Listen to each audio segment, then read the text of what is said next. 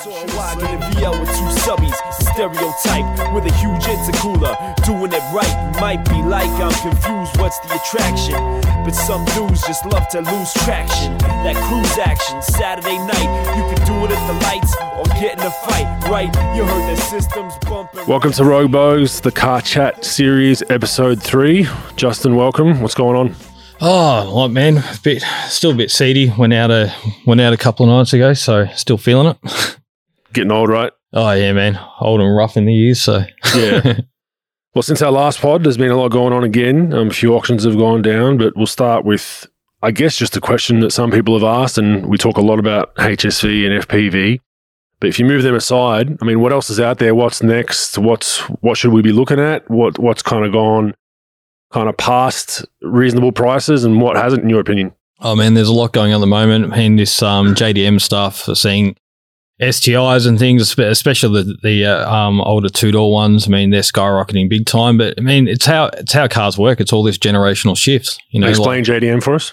Yeah, so it's all the Japanese stuff. So Nissan GTRs, Subaru STIs, Lancer Evos, all that kind of stuff. So starting to watch them a fair bit. I mean, I had a 07 STI probably 10 years ago. Remember, you used to give me crap about that just because of the pink badges. Yep. But it's what they did. But yeah, look, they are fun cars and everything. But but that's what we're saying. It's that whole generational shift. We're seeing big dollars for the 90, 98, 99 Subaru STIs and even WRXs in general, pulling big bucks, and GTR market is absolutely massive. Absolutely massive.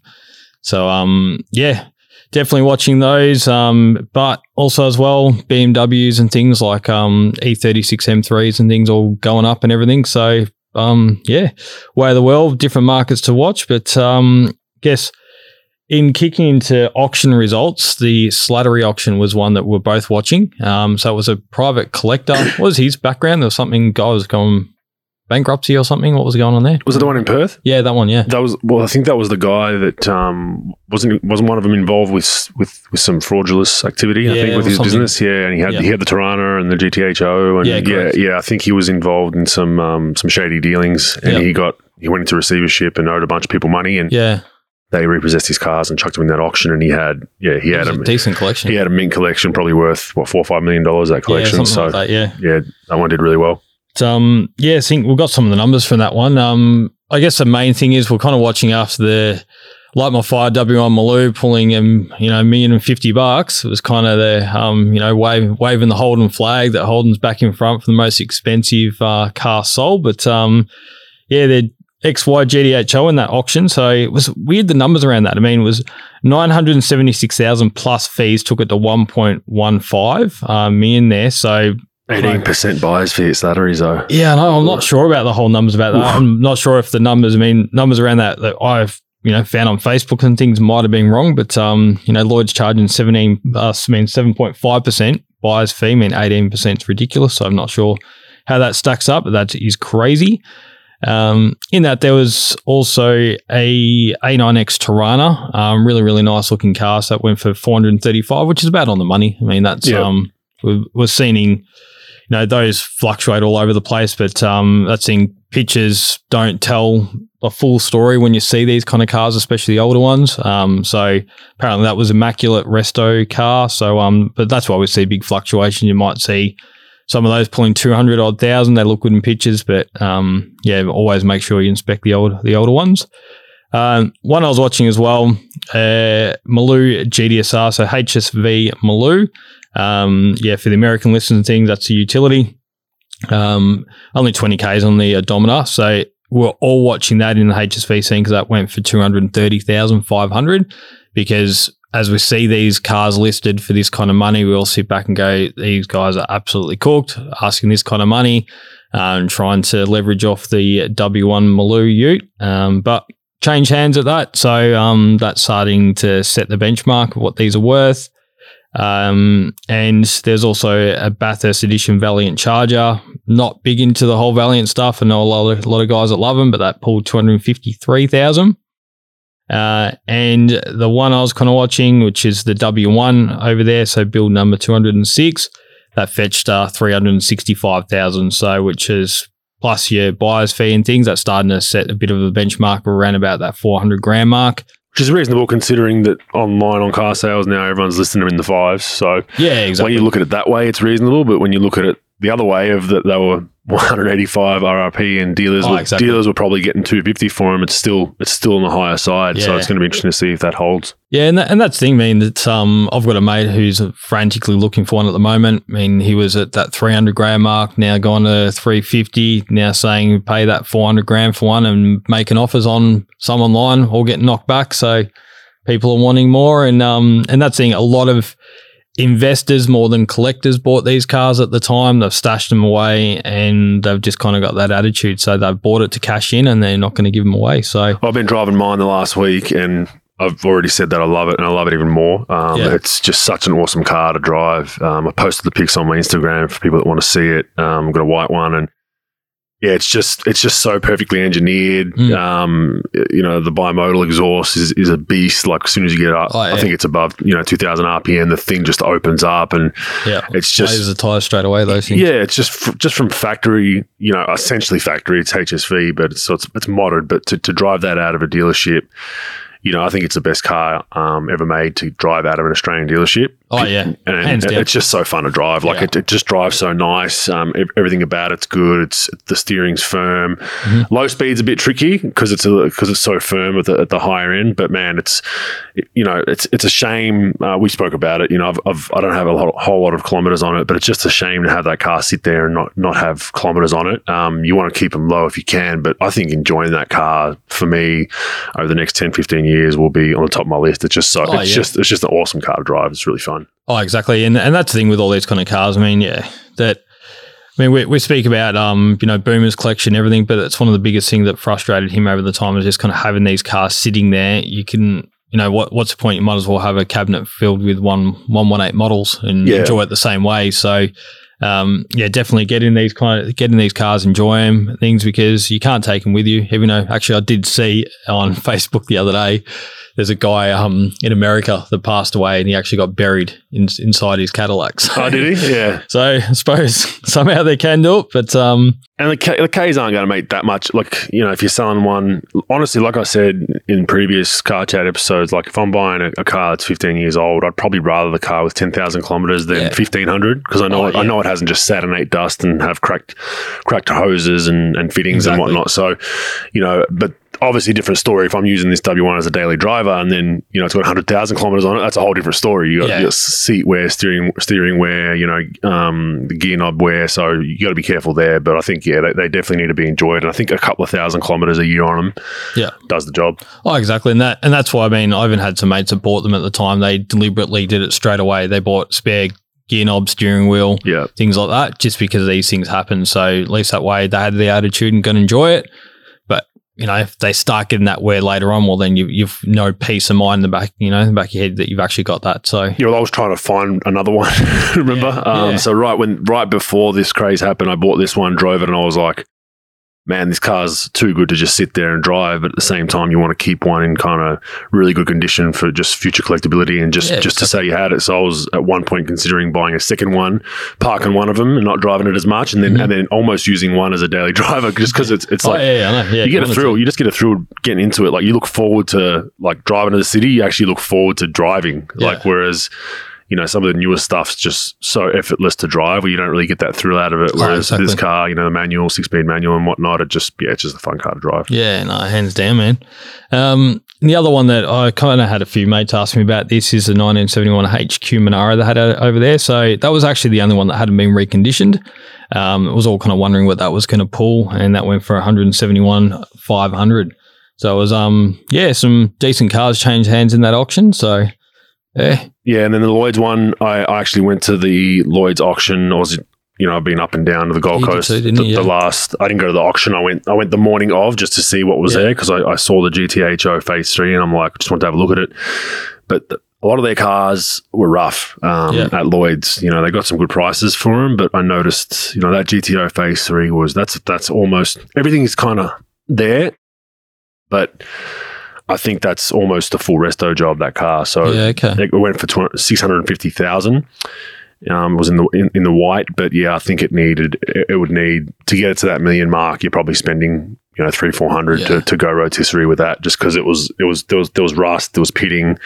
Interior was in okay nick, but I didn't go through it all the way to see if everything was there and everything was original. You'd have to go through for an hour or two, but if all the bits were there and everything's there, and you can kind of refurb and not have to buy any, chase any original Ford parts, then pretty good buy. But my kind of mindset is, if you're spending that kind of coin, 600,000, 700,000, 800,000, the last thing you want to do is spend that kind of coin and then have to spend another 400 or 500 restoring it just to get it to a Mickey Mouse level. So, but the Lloyds sometimes have good stuff come through there, but a lot of times they have some stuff that goes through there. At least at the Carrara one, they have a lot of rough cars going through there. So if you're purchasing through there, like, I highly recommend you inspect before you buy. Yeah, no, definitely. And yeah, one car I was watching that Lloyd's really had was that black W427 there. So I actually had a couple of mates that were wanting that car as well. So we're all interested because, as you know, that in that main auction that we spoke about in episode 1, everything, that the main W427 had our eye on there was Boomer's number 197 that went through. So to refresh memory, that was Panorama Silver, signed by Tom Walkinshaw on the back. So in the production run of these W427s, you only had 2 in Panorama, which is number 427 and 197. And the other Panorama car was the Sydney show car, which was the prototype one. So that was an interesting one to watch. That went for 300 grand. So we're all kind of like, okay, what is this W427 market going to do now? I mean, after that, we saw a few listed for above 300 grand. Saw some in the mid 2s. So this was one to watch. So it was black, 2,200 Ks on the clock. So we're kind of like, all right, what's this going to do? And all shocked us, that went for 300,000 plus a 22 grand buyer's premium. So 322 grand. And this is one of the biggest things to kind of watch. So don't know if that was emotion bias to what it was, because for that to pull the same money as the Panorama 197, I know damn well which one I want to have. So, yeah. And this is the main thing in kind of watching auctions and like this, to don't hesitate and things to, if you know that's what you're going to be after, then you need to really try and concentrate on it, and don't then just start doing the flow on to go, okay, well, here's another one in the auction. Get it at all costs. Yeah, exactly. Yeah. And especially if you're an investor and things out there just trying to, just trying to snap up these kind of things. But just always sit back after something really special goes, watch the market for a little bit before you just go and jump on and have that FOMO. So, yeah, the thing I've been following with the auctions, even for real estate to an extent, is like, I don't get a great feel out of the online auction just because like it feels like they can bid up and you would have no idea. Yeah, so exactly. Now a lot of, at least real estate and Lloyd's, they have an online portal where you can bid, but you just don't know, like there's a bit of dodginess to it in a way, I guess. For me, I'm just a conspiracy theorist, so I just think like, okay, so a lot of these auctions, if I just put in my max bid similar to eBay, so 300K is my max bid for that car, I'm like, do they see my max bid? And then if the auction stalls live at 260, is there someone then from the auction agency then seeing, oh, this bloke's had a 300K max bid, let's just bid it up to 298. Oh, exactly. And even that auction that there was a VS Maloo that went there and auto one, number 2, low Ks, but pulled 100 grand. And then I'm reading after going, wasn't really a true figure. None of the bids were verified. People were bidding on it, were getting called and stuff. So you don't know either what goes on there. So I mean, Greys are pretty full on with with their whole verification system around bids and stuff. But and even Lloyd's were pretty good when we put that W1 Maloo through. But I know it doesn't happen on all the cars. This is where we've really got to be careful, and especially with other guys out there frantically watching these things. Saw the same thing in America with the whole Corvette market around that. Everyone kind of thinks, they're checking how many made in a certain color, that are manual and all this kind of stuff. Same things flowing on with the whole HSVs and FPVs and stuff. But everyone thinks that they've suddenly just got something worth crazy money, shoves the market through the roof. But just because they think a car has sold via an auction portal at 100 grand or whatever, might have changed hands in background for 40 grand. We don't know. Then all the prices have gone through. There's a lot of cars that change hands that way, as we know. There's guys that just won't list their cars publicly because they just don't. They don't want to deal with the bullshit of it, and they don't want the attention. So they go to the these little incel groups essentially of HSV buyers and FPV buyers, and they like go to them first, and then there's usually always a buyer waiting in those groups, especially in Facebook. I'm not even a car broker and things, but I helped broker 3 cars sell this week. Just from that same thing of people calling and going, hey, anything about selling this? What's this worth? Hey, I'll make a phone call. Know someone might want that. So don't know if that'll venture in for a business for me one day, because I'm certainly involved in a lot of these things changing hands. But it's just that there is more of that comfort knowing that all the bullshits aside, you can verify a car if you've seen it. Yeah. Someone who not going to fuck around and has got money ready to go. So makes a big difference. And you'll usually take a clip. Worst case, if you want to sell it quick, where you just have a painless kind of exercise rather than make an extra 10K on car sales and having 50 people come through your house. So we've spoken about that at length. I do that more. Boomer does it as well. It's just half the time we're selling cars between each other like that out of boredom. But yeah. We saw a big listing on car sales again the last week.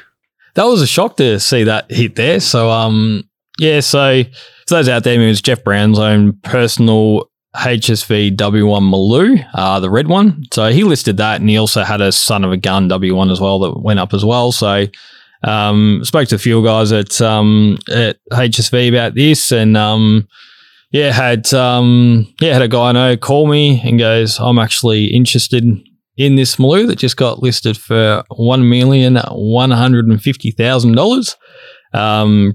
Pretty terrible photos out there. So we saw it in the HSV group and things. People going, is this a bullshit listing? What the fuck's going on with this thing? So it's quite funny. Everyone's scratching their head going, is this real? Is it not? Anything like that. So we got some breaking news about that later on. We'll get to. Yeah. So it did sell. It did sell for the list price for everyone out there. So for all you Ford guys who are waving the flag that GTHO that sold at the Slattery auction for the $1,150,000. Well, the HSV crew have just equaled that. So now we've got for a plastic bumper, for plastic bumpers. So that's side by side there. So what's going to be the next car that will charge through and pass that mark? So going to be interesting. Yeah, and stay tuned because we just might have the buyer of that car coming on the pod later. So yeah, exactly. So. Moving on, you got 5 cars for us moving forward. 2 must be under 50K, just things that you're looking at in the market that will be, I guess, the next big thing or have a chance to jump up and make someone some money. Yeah, exactly. So through the Rogue Bogues Facebook page, and thank you guys, keep the messages coming. So nonstop, everyone, and this is hands down the biggest question going. With FPVs going up in value, HSVs, price is absolutely cooked. What is next, So that's why we got to the thing. So Bogue and I were having a chat. We thought, going, you know what? Let's look to pick 5 cars, like you said, but 2 of them have to be under 50,000. So I did some thinking going through, had a chat with a couple other mates and things as well. So had a big chat with Scott Newman from Motor Magazine about this. So it's something we talk about a fair bit. But my first pick, I said the Camaro ZL1. So we know the conversion on these have stopped, but I think it's an interesting talking point car. So the ZL1 with the LT4 engine and everything in it is an animal of a car, driven a fair few of them.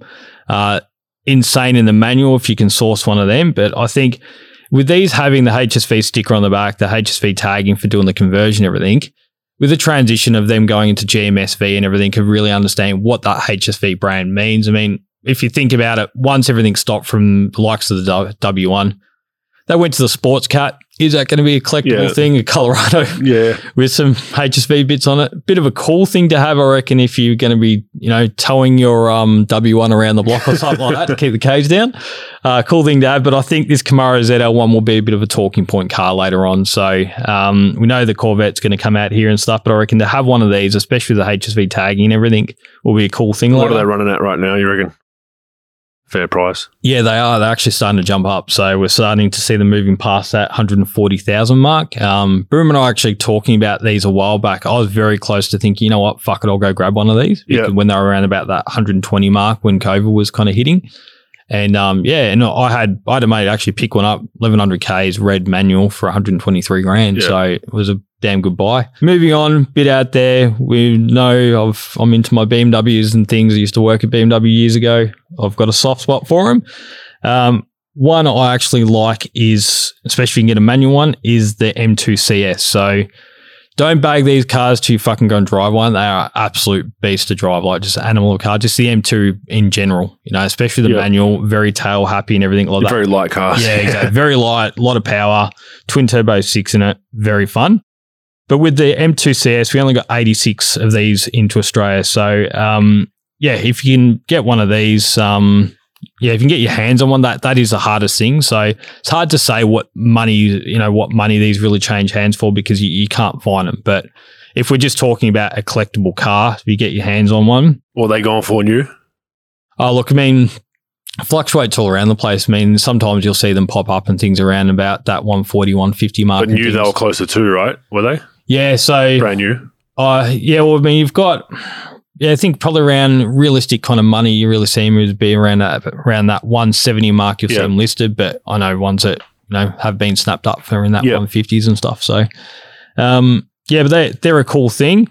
Another talking point of another cool car that's coming through. It's not really on this list, but just want to give a shout out more to it because I think it's a cool thing. Is the M5 CS. So. Only 20 of these are coming to Australia. So I've had a couple of mates snap these up too. They're $306,000 is their list price on them. But they're a cool thing. They've got, it's actually a 4-seater and everything like that. So explain CS for us, for the people that don't know. Yeah, so it's like a club sport edition. That's what they call that. So, but yeah, that's a damn cool car that's coming out. So definitely, if you haven't seen one of those, hit on Google Images and stuff, or jump on YouTube and watch some videos of it because that's a damn cool looking car.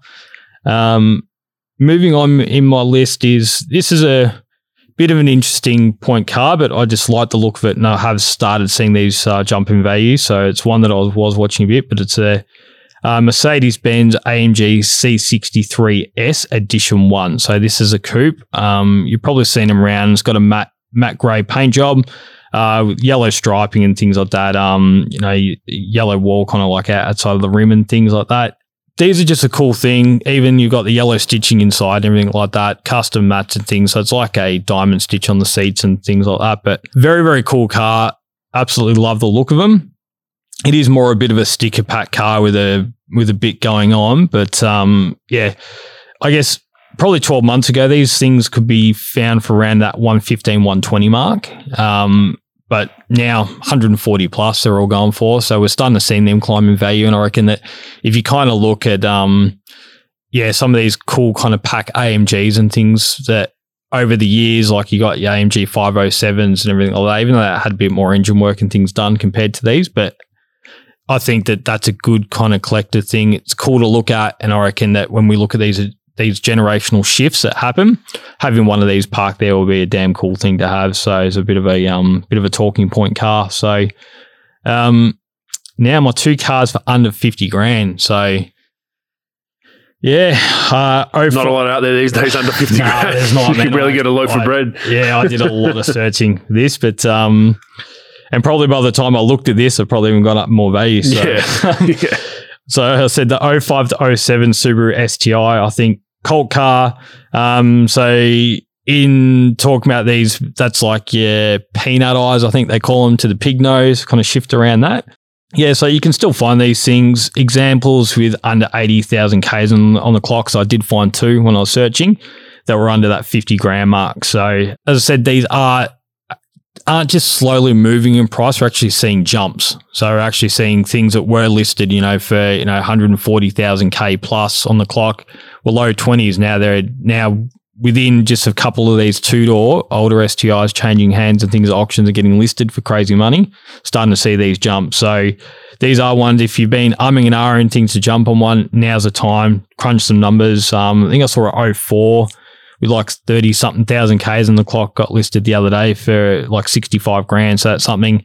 Jump on it, ring, so if it's, a lot of these things do have mods and things like that done to them. So you just got to watch that, but just be cautious of what brand, so because a lot of these things here, you've had a lot of younger guys getting, cheaper parts and things from Japan and things, but just make sure you're looking for, especially these older ones, if they've got APS parts on it, which was Air Power Systems, used to be down in Bayswater, made really, really good parts for these STIs and things. My car had the one I had years ago, had all the APS bits on it. You got your Process West and things. So as long as all that's done And just make sure you're checking dyno sheets. You want receipts for everything. If they can't verify a lot of this stuff, then just be really careful, because make sure it's not a backyard job of fitting it all where they've cut it out themselves. Exactly. So that's where you just got to really watch who's done it, understand the history of these cars before you jump on one. Other one, E92 M3. So that's the V8 one. So you can still find tidy ones with under 100,000 Ks on the clock for this kind of money. Got to be really careful on things, just service history and things on them, especially these things, because they can be temperamental. So yeah, so I think these are a long-term good one to hold, and especially with the shift and things happening now. So I mean, we already know when we were talking about just that Edition 1 E63 before, we know that they're going to be moving to 4-cylinder for the next AMG, which will pump up the prices of these again. But I think the whole cool factor of having a V8 M3 or a V8 AMG and everything like that has got some decent stat about it for a long term kind of hold. But those M3 V8s, damn cool thing to drive. So that was my other pick. Yeah, interesting. We'll watch that market. I mean, it's there are a few that are over 50, but everything's negotiable and you can always put in offers. But we don't see those moving quickly as we do the high-end Lux market and obviously the HSVs, FPVs, which, I mean, for a everyday collector or kind of passionate car guy, I think a lot of those cars are now out of reach for a lot of those people, which is a shame to an extent, because you want people to enjoy them, but that's just the reality of supply and demand, and HSV going under, FPV going under. The market's just, it's out of control. Yeah, hands down. So we'll move on to car raffles. So for those that aren't aware, there's a lot of car raffles popping up, and we'll explain those a little bit in depth now. Essentially, it's a company that buys high-end, any kinds of cars. It's anything from AMG, Mercedes-Benz to M Series BMWs to W1 Maloo, which we've seen. And then they'll market it, they'll drive it around for a bit, and then they'll put it to a raffle type setting, and you can buy a raffle ticket, usually 60, 70, 80, $100 per ticket, and then they then raise enough money to obviously pay for the car and make their clip, and they usually will donate some of that to a charity, which is good. But it's kind of a unique business. It's interesting. I found it interesting just because I like think out of the box type stuff. This is one of them. It's just such a simple idea. I'm not sure, we'll get a bit more in depth later on the pod about the intricacies of it, but it's you've seen a fair bit of these popping up, and it's I guess the main one was Troy Williams from iCandy. So, I started seeing him do that, and then LMCT Plus getting involved. And now, since you start liking a few of these things, how Facebook works, so you're seeing other sponsored ads popping up, and I'm seeing more and more and more.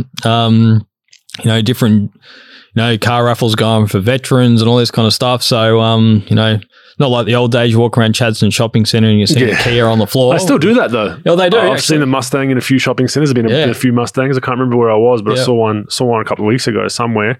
Might have been up in Queensland. Yeah, a red Mustang just sitting in the middle of a shopping centre. Yeah, so buy the tickets going to charity. So I guess it's all gone from that to being online now. So so we are seeing some different players and things involved. So from general questions I've really asked is, well, you got the purchase price of the car and the fees and everything involved. I guess if they got to get it towed from wherever or anything like that's all kind of covering it. And then they got the marketing fees on top, and then their percentage going to charity and things. So I thought it's an interesting thing. I mean, the guys from LMCT Plus, they're just getting different cars and things anywhere from, GTRs and HSVs and things. I'm seeing one of those new Land Rover Defenders, one we're actually talking about, we both like the look of those, so just snap one of them up. And they usually go the big bangers on CT Plus. It seems like they don't mess around. They usually go the bee's knees of each kind of model. Oh man, I think it was just saw them grab a Ferrari and stuff the other day, and they're looking at Lambos and things. So fucking hell, they're getting some damn good cars down there. So keep my eye on what's going on there and who's winning what. And especially after seeing that C63 catch fire, and going to be interesting to see what's going to happen. Whoever wins a W1, and we're going to see that down at Dandy Drags or something. I don't know. Yeah, so for those that don't know, I think we spoke about it before, but there was a bloke that was E63, right? C63 coupe, and during a wedding, wasn't it, or something like that? Trying to do a burnout up in Sydney, and left the traction control on, didn't he? And just cooked it. Engine caught fire, and we spoke about that a little bit last pod. But that was a guy that won it for $60-odd, so I guess he didn't lose too much. But apparently he was crying after it, and we'll get into that a little bit more later. But we'll dig with that kind of post all this run sheet. Encumbrances are a talking point right now for you. Fucking hell! By encumbrances, we mean someone's selling a car and there's a hold on it. They owe a loan on it. And there's people that claim they didn't know they had a loan. There's people that obviously did and try to pull a fast one, because then, you as the buyer, you take over that title of that car and sign off that you own it. Eventually that loan company or that bank or whoever they owe money to is going to come knocking on the door. Yeah, exactly. So, so a bit of my background, years ago, man, used to be involved in repossessing cars and everything. So you're a repo man. Yeah. So you weren't in the truck though. You were doing it from your computer for the most part, right? I did it. I did both. So my main thing was kind of skip tracing, was trying to find a lot of these things. But that's the thing. I went out a fair bit and stuff as well. So tried to grab trucks and bits and pieces. So you had to grab a car off someone who shall remain nameless, who's a pretty famous basketball celebrity. Yes. We'll keep him nameless. But I remember you told me you had to repo. Yeah. One of his cars about 10 odd years ago. That was interesting. Yeah. And there's a lot of interesting things like that. I mean, with celebrities having managers controlling finances and them not knowing what's going on, and bikies and things being involved. And so I suppose one of the interesting one I actually went for was a couple of E36 M3s, actually E46 I think they were. A couple of cousins had those and went to grab one, and got all like that, and he just kind of walks over and goes, "No, you can't grab this." He goes, "You'll see there's a dual encumbrance on it." Well, that means there's a dual encumbrance is another finance company being involved, because they both bought one each, but they switched the engine. So the chassis is owned by one finance company, but then the engine's owned by another finance company. And he's laughing. He goes, "Fucking check the numbers," and check the numbers, and going, "Shit." So you can't take it technically, Can't take it. So never saw it again. But moving on with that, that's just the important thing. So I had a guy message me during the week, because he goes, "Oh fuck, man, I bought this Club Sport," and found out after it's got an encumbrance on it. So just from, I don't know what actually got him to the point he's bought the car and then doing a check after he bought it. Don't know what went on there with the background story, but he said he found out about it, and that just got me thinking, going, you got to be so careful. It doesn't matter the age of the car, that there's so many subprime lenders, where is just other pop-up shop lenders, whether it's a instant cash store or something like that. You don't know some of these guys who own these cars if they're hooked on a drug of dependence or something like that, or especially with the world of JobKeeper and things now, just being in a position better get some safety net money or something, might have drawn on super. We don't know other overheads and things going on. So this guy just said to him, "Go, look, have you spoken to the guy?" He goes, "I rung him and he's not answering," and stuff like that. And I go, "Well, where did you get it from?" And with his parents at the house and stuff. He goes, "Yeah, he lives with his parents." So I said, "Look, go down and try and speak to the parents." And he ended up doing that. Spoke to the guy's mum. Mum bailed the son up and things like that. Son played dumb about it, but ended up suddenly the finance was cleared. So, but that's not always going to be the case. You just got to be so careful. So it doesn't matter if it's 2000 model Ford or HSV or anything like that. Whatever you're buying, fucking do a revs check on it.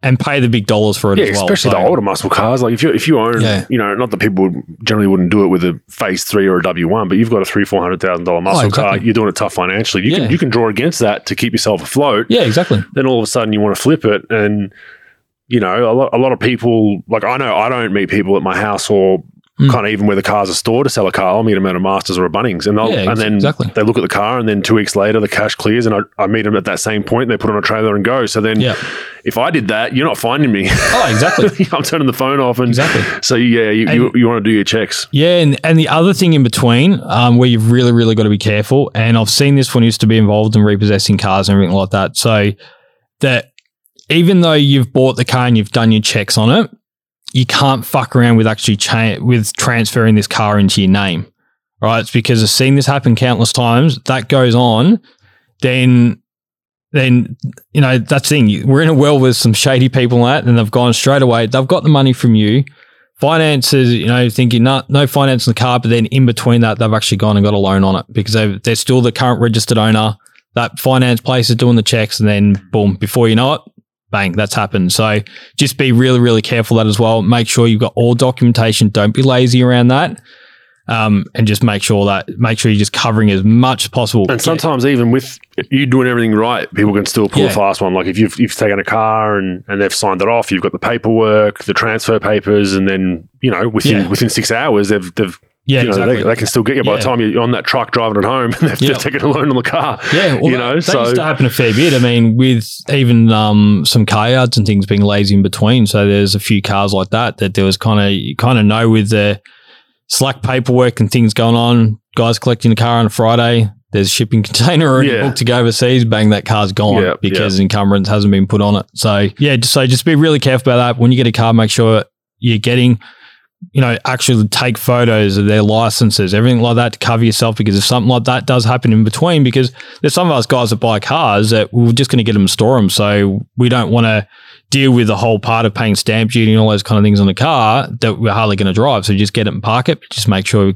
we keep all documentation and file that away. So Bogut's good at that as well. So it has a file for every car own, so there's always that documentation, that proof of purchase, everything like that to cover your ass. And look, possession is 9/10 essentially in Australia as well, so you'll be okay, but it'll just create a massive head fuck for you if someone does that, because then you got to go through either getting a lawyer, or then you got to prove to the finance company or whoever it is that you own the car. So if you've got the car in possession, you're mostly there. Yep. But some idiot can just cause you some problems that you just got to then waste admin time. Spend 10-15 hours on the phone for 3 or 4 weeks just chasing your tail and trying to prove that you own a car that you've clearly wired money for. Exactly. So do your research, like auctions, like private sales. Do your research and tick as many boxes as you can. Oh, exactly. And the other reason I'm stressing is because I'd seen during just 1 week, there's that inbox. And then I had another good mate of mine he found, he sent me listing, was a BA or BFGT, something like that. He found one of these online. He goes, it's actually listed quite cheap. And it was like, 25K or something like that. And he's like fucking all excited. He got the guy down to like 17 grand or something like that. He's like, shit, I'm going to go get it. Did the smart thing, done a revs check on it, found out that there's finance on it, spoke to the guy. The guy claimed that there wasn't any finance on it. And then he's going, well, it's come up on the revs here. And he goes, actually there might be. Gets the paperwork, finds out, same thing, subprime lender, 47% interest on this car. 47%. Good if you can get it. Can't even get 5% for an investment these days. 47% interest on this car. And then Mike's like, look, I'll buy it if I pay this out. And the guy's like, I don't know, and everything like that all in between. But he goes, well, I'm not going to be buying a car finance on it. But just getting to the point of that. And this is all negotiation without even seeing this car. So already alarm bells there. So if you're thinking about buying a car interstate just because the car's cheap, Mike's lucky this car's only like 15 minutes away from him, so he can check it. But just think about that as well. Already alarm bells. And I saw this as well when I was involved in a lot of this repo stuff. If people are struggling, they're already getting these kind of loans, what's the condition of these cars going to be like, especially if they're a muscle car? So always think about it. If they can't afford to even fucking get by in life, what a tire's going to be like? What's the overall conditions? I don't think the maintenance is going to be up, everything like that. So already think about this. So unless they're not a full enthusiast, or they could have been, that's gone into a lot of hardship, ask these kind of questions. And if it's a cheap car, get it fucking inspected. I can tell you now. Like, just don't take that gamble. Yeah, I agree. Moving on to agreed to disagree. Modded muscle cars. Love them. Yeah. Would you buy or not? I would, and I do. Yeah. So it's but like I was kind of saying before, it comes down to the parts. Yeah. So I won't buy it if someone's fit a lot of the parts. They're just mix and match bits and pieces in between, secondhand exhaust and bits and pieces, and they've fitted it, and you kind of know that that's already alarm bells to me. I'll just walk away. Won't even touch it. So it has to be a reputable shop, and that's what I say. That find out who's done it. Is that same shop? Are they the one who's tuned it? What's going on? What's the whole story behind? So, and all of these things as well, that when there's a fair bit done to it, they can chop and change a lot of different shops. And when you've got a lot and my main concern with chopping and changing different shops, a lot of this stuff, aftermarket things get fitted to the car. Then that next shop doesn't like the workmanship. They pull it all off the car. Then it goes to another one, refit it again. That chops and changes and happens.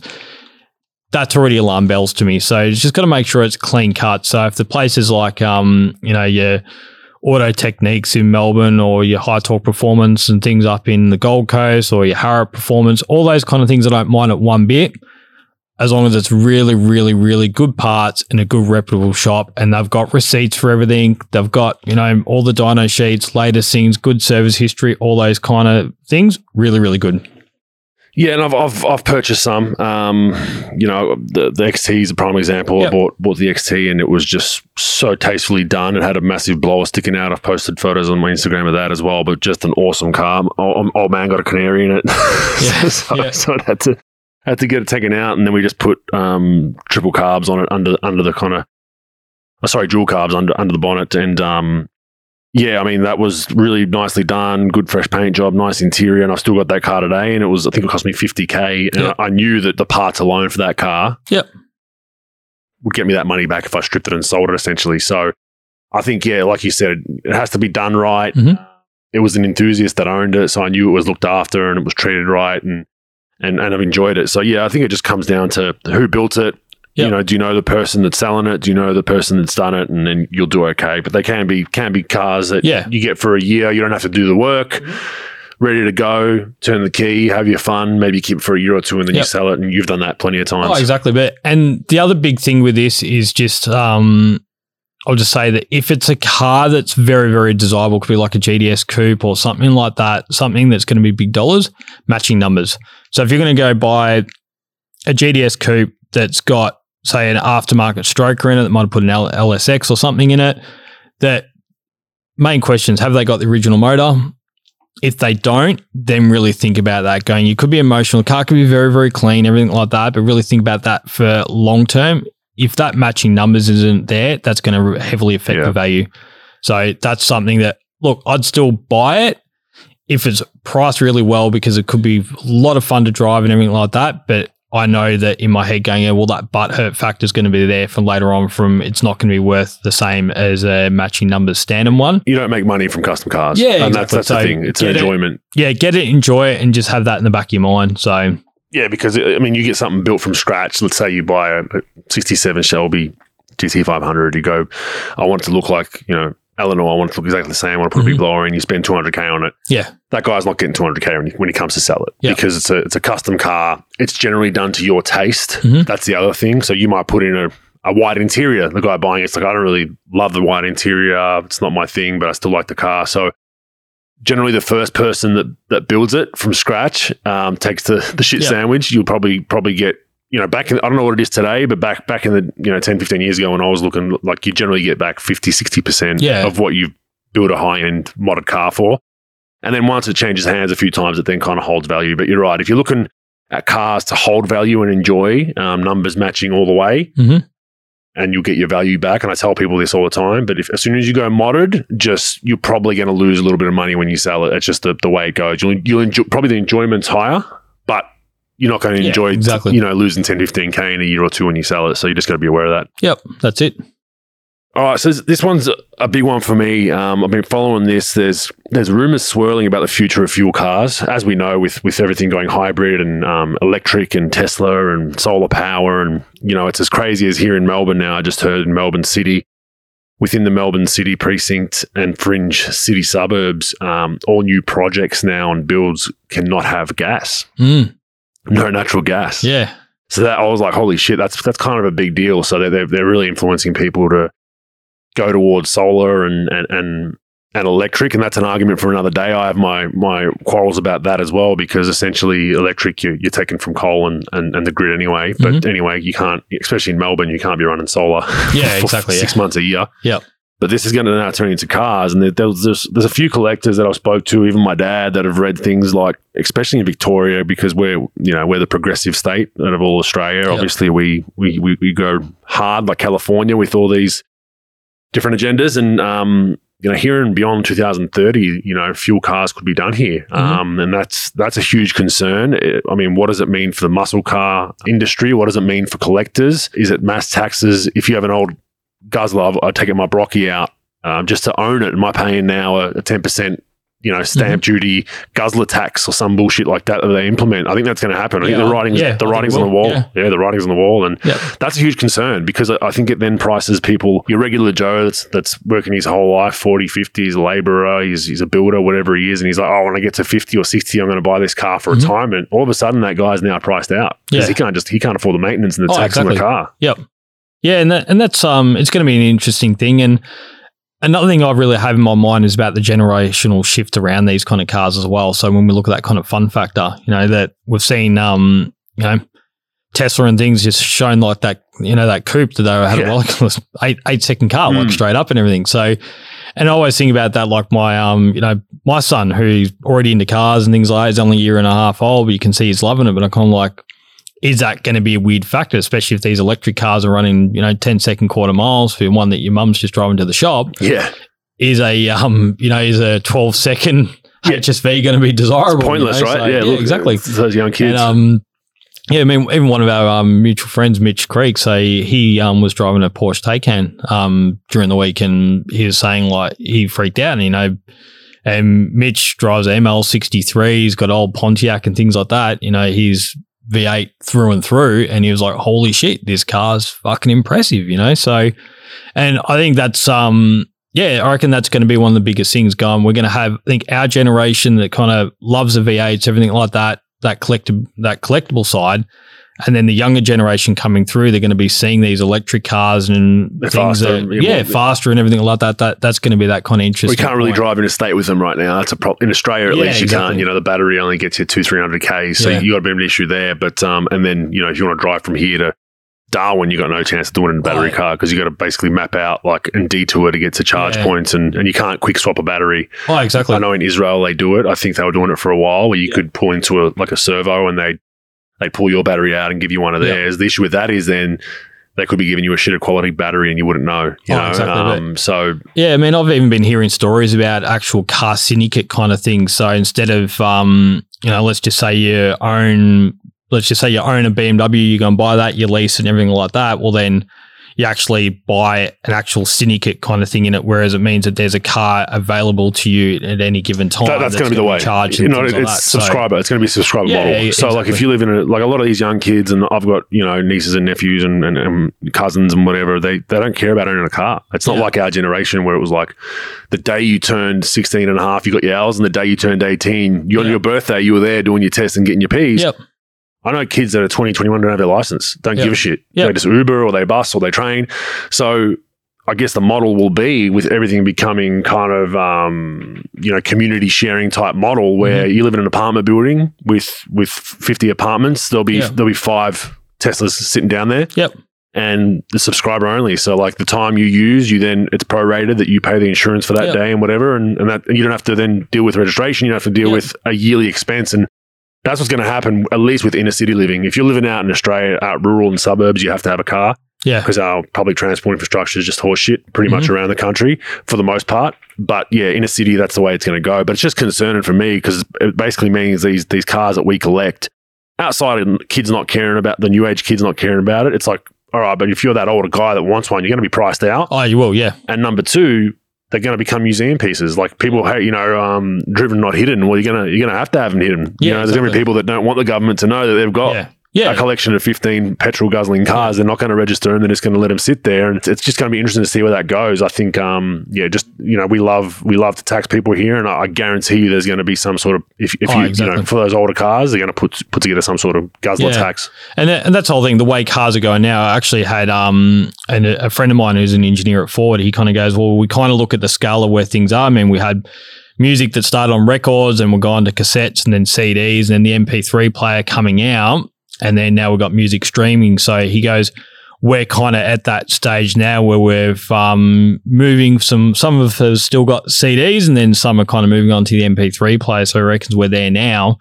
And once that big leap goes, then like we're saying about syndicates and subscriber services and things like that happening, I reckon that's going to be a even finding a mechanic in 15 years to service a fuel-powered car. Like, it's like you're going to have probably 2 or 3 in every state. Yeah, exactly. The way things are going, like, I see it with the restoration business. Like, most of the people that are really good, restoring cars, Mickey Mouse numbers matching cars, they're all 50, 60, 70 years old. Yeah. The younger kids just aren't doing it, and that's a concern. And those old blokes then can charge a premium, and rightfully so. It's like, if you don't want quality, go to the kid down the street. Yeah, exactly. Who's butchering it. But it'll be something we'll watch down the track. I mean, look, there is... The thing with solar to me is it's obviously better because you can get power from the sun, but there's a lot that goes into a solar panel that people don't know. You're mining what you're mining from Africa and some of these poorer nations and displacing people to mine their land and whatnot. People don't talk about that because they think it's all green and healthy, but there's pros and cons to everything. And I'm not a,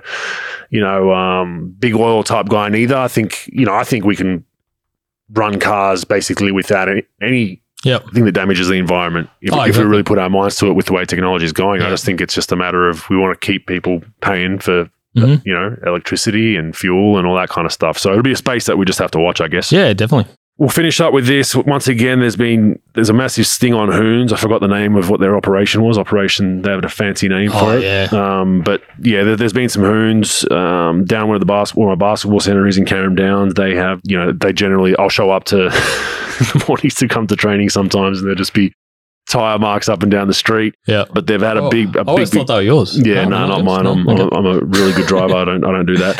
But it's been a massive sting. And look, I just want to preface this by saying I'm not condoning their actions. They get caught doing dumb shit. They deserve it. I mean, I think doing it in an industrial area at night is probably the best way to go if you factor in a school zone or regular daily traffic. But either way, it's wrong. But I'm going to play devil's advocate here. It's like, where do these kids go these days? Yeah, there's a lot of people that are motorsport enthusiasts. They watch Bathurst, and these young kids, 18, 19, are stupid. They want to get in their car and pretend, a Carrum Downs industrial state is a Bathurst track, and they be idiots and they get caught and they lose their cars. But devil's advocate is like, what's the government doing? Where are good facilities? You got Heathcote, that's not open every day. And that's the biggest thing that way I said that, look, when I was younger, I mean, we still had Heathcote and Calder and all that kind of stuff around, but you kind of think if you're in a friggin' first year apprentice on $300 a week, can't afford to even get in the doors. Just going out and bloody finance a ute or something like that. Then you got to get tyres and fuel and everything, and that's the thing. How the hell are they going to afford to go to Heathcote? Everything like that. So not only that, you got to pay the entry fee. You're basically you're paying a portion to have the fireys there, the ambulance there. Yeah. So I get all that, but there has to be a way that these kids can go out and just be idiots in a safe, supervised environment. Sandown now I don't even get in there anymore, really. Maybe once a week, if that, for some. I think they do some skilled driver sessions, like some high intensity driving sessions, but. I mean, I think that there needs to be, one on each side of town where there's just somewhere out in the bush and they just build a big, airport-like facility that's just in the middle of nowhere, a bunch of concrete, and just kids drive in. There's some fireys there and ambos and whatnot. It's supervised. You pay your $50 for the day and you just be an idiot. Yeah. Get them off our road. Because, exactly. Not only are they going to possibly die on the road and hit a light pole or whatever, but, there's families, there's kids, there's everyday people that get affected by it, and we see that all the time. Guys doing stupid shit on freeways, trying to drift around roundabouts. Yep. But I guess the devil's advocate in me is like, why is the government and the police not thinking like, shit, Melbourne, 5-6 million people, like let's put some tracks out there for kids to go and run amok, Yeah, exactly. And I mean, if we kind of go to the smaller things, that we saw the same trend with like skateboarders and things like that. I mean, through the 80s and 90s, skateboarders were seen they're out there doing graffiti and all this kind of stuff. Office buildings, all that kind of stuff. Yeah, exactly. Out the front of offices, causing chaos and things in the city. So then we started seeing these, in nearly every council now, there's skate ramps and things popping up. So same kind of thing, flow on effect with cars that we know this is happening. It's gone through the 80s, gone through the 90s, early 2000s. I was out running amok, doing stupid crap and everything like that. I'll admit it. But when there's nowhere else to do it, it's going to continue. I guess the cops are stuck in a hard place. Like they have to, do their best because not only that noise. If you live near an industrial area, you can hear. My sister lives near the Dandenong bypass. And she says I think it was every Thursday night for a good 4 years there was drags on the bypass, and it's once again we frown upon that and don't condone it, but. It's going to continue to happen. Like you're not going to, a thing like this is not going to stop it. All right, kid's going to lose his car for a year. So be it. We've known people that we've been to a few car meets where they'll trailer in a car, with no plates on it. They'll trailer it into a meeting point. Take the car off the trailer, put some plates on it, that are under a dad's name or a mum's name because that bloke's lost his license. They'll thrash their car up and down Nepean Highway for 15, 20 minutes, put it back on the trailer and go home. Yeah, exactly. So there's ways kids are going to do it, and like I said, frowned upon, not condoning it. But I'm just giving you, the facts of the matter. Like build a few tracks around here, let their kids go, with all the pressure kids are under these days and everything going on in the world, they go on a Saturday and they go out to somewhere like Lang Lang and they thrash their car around. They probably damage it. They have to go repair it. They have to now work hard for another month to fix a bumper or whatever. It's not the worst thing in the world. Oh, exactly. And man, we're seeing it more and more. And this is the worst thing because of social media now. Fucking hell, like we're seeing videos around, even where we're sitting down here now in Carrum Downs. We know these streets around. We're seeing videos of guys skating their cars around, but they're posted somewhere in Mexico, all this kind of bullshit. Yeah. We get it. You're having fun, all that kind of stuff happening. But yeah, that's the thing that we have over the years seen deaths, everything happening. You know, like the guy in that XR6 turbo ute that was racing that kind of went off over in the western suburbs, the bridge and things like that. We've seen horrific things happening. But what the fuck is going on about it? Like, do something. Yeah, just finding and confiscating and doing those, you know, like the hard law. I agree with that to an extent. But you also then need to think outside that box of like, this is continuing. Like we're taking kids' cars every other week. Yep. It's still going on. Why? Okay. 30 years now, like I've been watching this happen. Like, it's like, and the government wants to say, oh, it's all about road safety and it's all about this. And it's like bullshit. Like you're making big money on the repos. You're making big money on the fines. Yes, you are protecting the community, but a way of protecting the community is being forward thinking and being like, hang on, how can we get these guys off the road without just constantly confiscating cars? How do we, let's funnel them here. Let's, you know, if you're on your P's, you get, you know, part of your probationary license, you pay an extra $100 and you get a free day at the track. Whatever it is, there's ways to do it. And the amount we tax people here with rates and land tax and whatever it is, it's achievable. It just hasn't been looked at. And I guess car people to an extent are frowned upon by everyday people. They think everyone's a hoon and everyone's a dickhead. And maybe, you know, rightfully so. When they watch TV and they see things about cars, it's just about hoons. So that's ingrained by the media that anyone with a hotted up car is a hoon, when it's not the case. Some of these kids should have that opportunity, and I've been an advocate for that for the last 10, 15 years, but it just gets nowhere and you're like banging your head against the wall, I guess. Exactly. And that's the thing, man, it was, I actually saw a video, I think it might have been Chicago or something like that. There was like a stretch of road that kind of had runoff and things aside, so if anything kind of happened, there's no buildings, things around, but they actually put aside, they had ambulance out there, police, and because all this was going on, they actually found a safe stretch of road where kids can go do burnouts and race each other and do bits and pieces like that. So, like I said, think outside the box, and can happen, but has to happen. And it's not going to stop. Like we said, like if you can do as many of these things as you want, there's always going to be one young kid that just got his license and he's a big fan of racing and he wants to go and try something in his new car. It's like anything. Yeah. It's like, you know, it is what it is. But hopefully someone out there listening to our pod works in the government and can you know, at least bring this up and have it discussed, but it's not even discussed, and that's the frustrating thing. But exactly. Moving on to the Q&A, we have a few good questions from our listeners, so we'll get to those right now.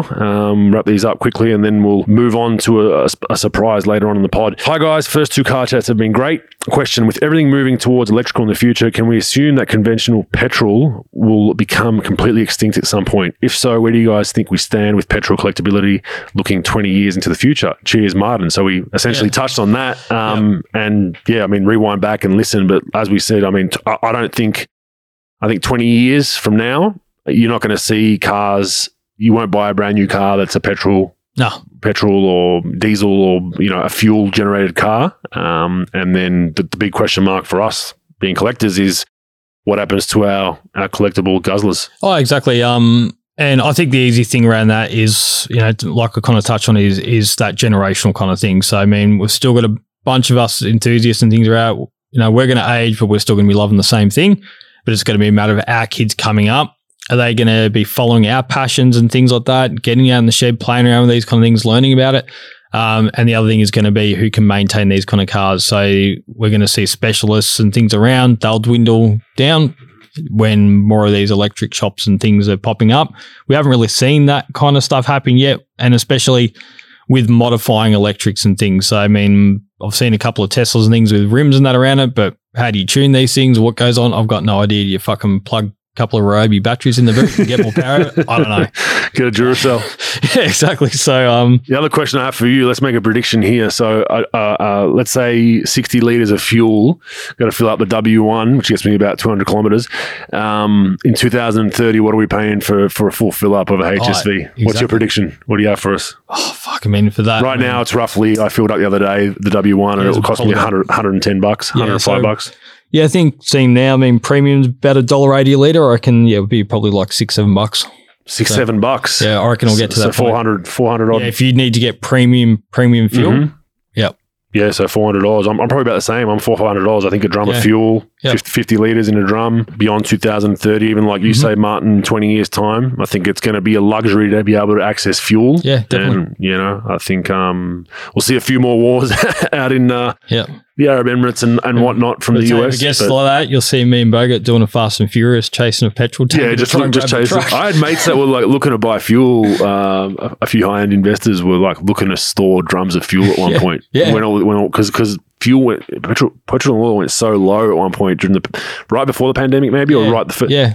And they were like actually reaching out, like, anyone got any warehouses? I'm going to just mass buy some fuel. And I was like, geez, that's kind of crazy. But thanks for the question there, Martin. Next one. Hey guys, really enjoying the podcast. I have a question for you guys. With the value of Holden skyrocketing for genuine HCT, HSV, and even the common low kilometer Holdens, where do you see the replica world's value? People take the time and effort to build exact replicas as the originals continue to be out of reach for a lot of people. Mm-hmm. PS passed up on a genuine Blue Meanie back in the day for $22,000. Still kicking myself. Cheers. Keep up the great cast, Neil. Yeah. Replicas. Oh, look, I mean, I guess we've already seen there's probably about 7,000 identical GDHOs. But they're all real. Yeah, they're all real. Look great. Yeah, and even some of the meanies, man. I've seen some blue meanies that look absolutely unbelievable. Some of the best replicas around. I had a mate even build a VS GDSR replica, and he did a test on me. I had to go see this car, and yeah, it took a hell of a lot of looks to really find out. I mean, it had, the wing was spot on, everything. So, and we're already seeing these kind of things. We're already seeing really, really good meanies pushing, $80,000 and things like that for a full replica. Yeah. But unbelievable. So there's going to be that market, and you're going to have those collectors out there actually might have a genuine walkie. They might have a genuine GDSR. And they want to drive the other one. Yeah. And then they go, you know what? Stuff it. I'll actually just get a replica VK, might have a bit of a hottie motor and all that type of stuff in it. Fun to drive. And enjoy it more. Yeah, enjoy it. So, and Boomer's done that before. He's done that. So yeah, I think look, you're not gonna make big bucks on it. As much as the numbers matching. Numbers matching is numbers matching. Yeah. So the bee's knees, the duck's nuts. But yeah, I think especially like we said, like a lot of these cars are becoming unattainable for the average Joe that's been saving for years, because it just keeps going up and up and up and up and up. Like your mate saying, I've got 300 for a W1. Well, now they're 400. Oh, I don't want to spend that much. And then a month later, all right, I'll spend the 400. Well, now they're 500. Yeah, exactly. Yeah. So that the next best thing is the replicas. And I don't mind a tastefully modded or even a tastefully done replica. I think if that's all you can afford, I'm not going to hate on you for it. But as far as collectability, maybe parts will be the big thing. So I think a lot of these replicas, the value won't be the car. It'll be the value of the parts. Because some guy with the numbers matching might be like, shit, you've got a genuine gear knob that I need. I'm going to give you $3,000 for it. So that's where your value might be, rather than the actual car together. Yeah, definitely. But the biggest thing as well with the replica is be proud about it. I mean, I actually had a mate that bought a VS GDSR replica, and he sold it to the point because his pride got the better of him. He turns up to a show. What number is it? This type of stuff like that. And it got to the point he was kind of getting sick of it, because he'll be saying it's a replica and then kind of gets hated on and stuff it. There is a bit of that crossover things that happens, but just have that pride in what you drive and things, and then there's no harm in it, because I can tell you now, if you build like a VS, GDS or GDSR replica or something now, in 20 years' time, that's going to have that cool stigma about it anyway, that it's like we're saying, it's, it's got genuine gear knob on it, could have genuine floor mats and things like that, however you do it. But yeah, just have that pride. But a lot of times the replicas drive better and are better cars, because like they're not numbers matching, they're not original with original old parts and bushes and hoses. So generally people that go ground up with replicas can actually build them to drive way better, much more fun to drive. You can even get a little cheeky and maybe put some new age running gear in there that people can't really see. It still looks like a genuine car. So there's a lot of Shelbys. Yeah, there's pros and cons where you can have fun with it. But at the end of the day, with all cars, like whatever you have, as long as you enjoy it, fuck what everyone else thinks. Like these idiots that are Ford versus Holden and all that Jap crap and this and that. It's like everyone has their own taste. If I don't like it, it doesn't matter. If you like it and you've built it, like I give you shit about, your interiors sometimes. You like the bright orange biscuit interiors. Love it. And I'm more of a plain guy. But I mean, as long as you enjoy it, that's all that matters. If you're buying a car to just solely impress other people, you're buying it for the wrong reasons. Exactly. As long as you're happy, your kids and family enjoy it. Yeah, there's no better feeling than driving down the highway and getting the thumbs up from someone. Yep. But if someone doesn't like it, who gives a shit? You know, a lot of times they're jealous, and and a lot of times, you know, they can't afford what you've got. So, thanks for the question there, Neil. Last one. Hey, legends. Hope you've both been well. Absolutely love the car pod. Quick question or talking point for the pod: do Holden Monaros Gen 3, meaning CV8, CV8Z, in your opinions, do they hold any or much significance in the future value? Or should or will they hold their current value? Cheers, boys. Hope I can somewhat create a talking point for the pod. Regards, Taj. Mm-hmm. Yeah, look, I mean, I think from that whole engineering point that what we went through was damn cool. So I think it will. And around the value, I think they're already starting to climb up a bit. They will climb a bit more. We're already starting to see real low K, like, the last run, your CV8Zs and things like that. You know, they're around that 150K mark and everything. So, but just keep in mind, there are HSV GTOs, there are HSV GTSs, there are Coupe 4s, and then I think they're going to be the ones to have. So if you're going to be buying one and you want to tuck it away and make money, go to the point of just putting your balls on the line now and try and grab one of those. And I personally take a higher K GTO over a lower K, just, CV8 or something like that. So, so if you're looking at that point, do it. But if you're just going to get it, keep the Ks lowish, drive it, enjoy it, have some fun, everything like that. I think that's what you should really be buying one of those cars for. It's going to be cool. It will be valuable later on. It's a good talking point. But if you're putting your balls on the line to make money, go a HSV.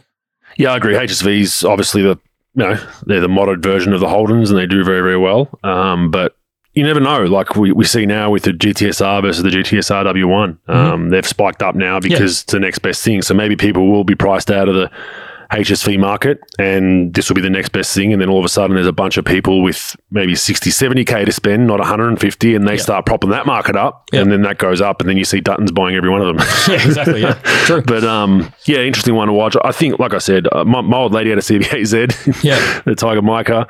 Tiger Mica, was it? Fusion. Fusion, yeah. Real fun car to drive as far as just getting around doing your daily errands. But, I had the auto, so it wasn't that thrilling, but for my old lady cruising around in that, it was pretty funny to see. So we had that and actually just sold that for a really low price about 3 years ago. I think we got 40K for that. Yeah. And that was pretty low Ks considering I think it was 40 or 50,000 Ks. So that would have been a good one to get back because that's probably worth 100, 120 in today's market maybe. I think that one probably 70. Auto. Yeah, probably 70 for probably those Ks. Yeah, probably get around that. But but that's the other thing as well. So if you do want to try and get one that is going to be an investor, make sure it's a manual too. Yeah, exactly right. All right, we're going to take a quick break here, and then we have a special guest joining us to discuss a few things that we were harping on about earlier in the pod. So stay tuned, and we'll get to that shortly. All right, we're going to welcome a special guest here. We have Adrian Portelli from LMCT Plus. We promised you some breaking news around a W1, so we'll get to that a little bit later. But welcome to the show, Adrian. Hello, guys. How you doing? Good. Yeah, man.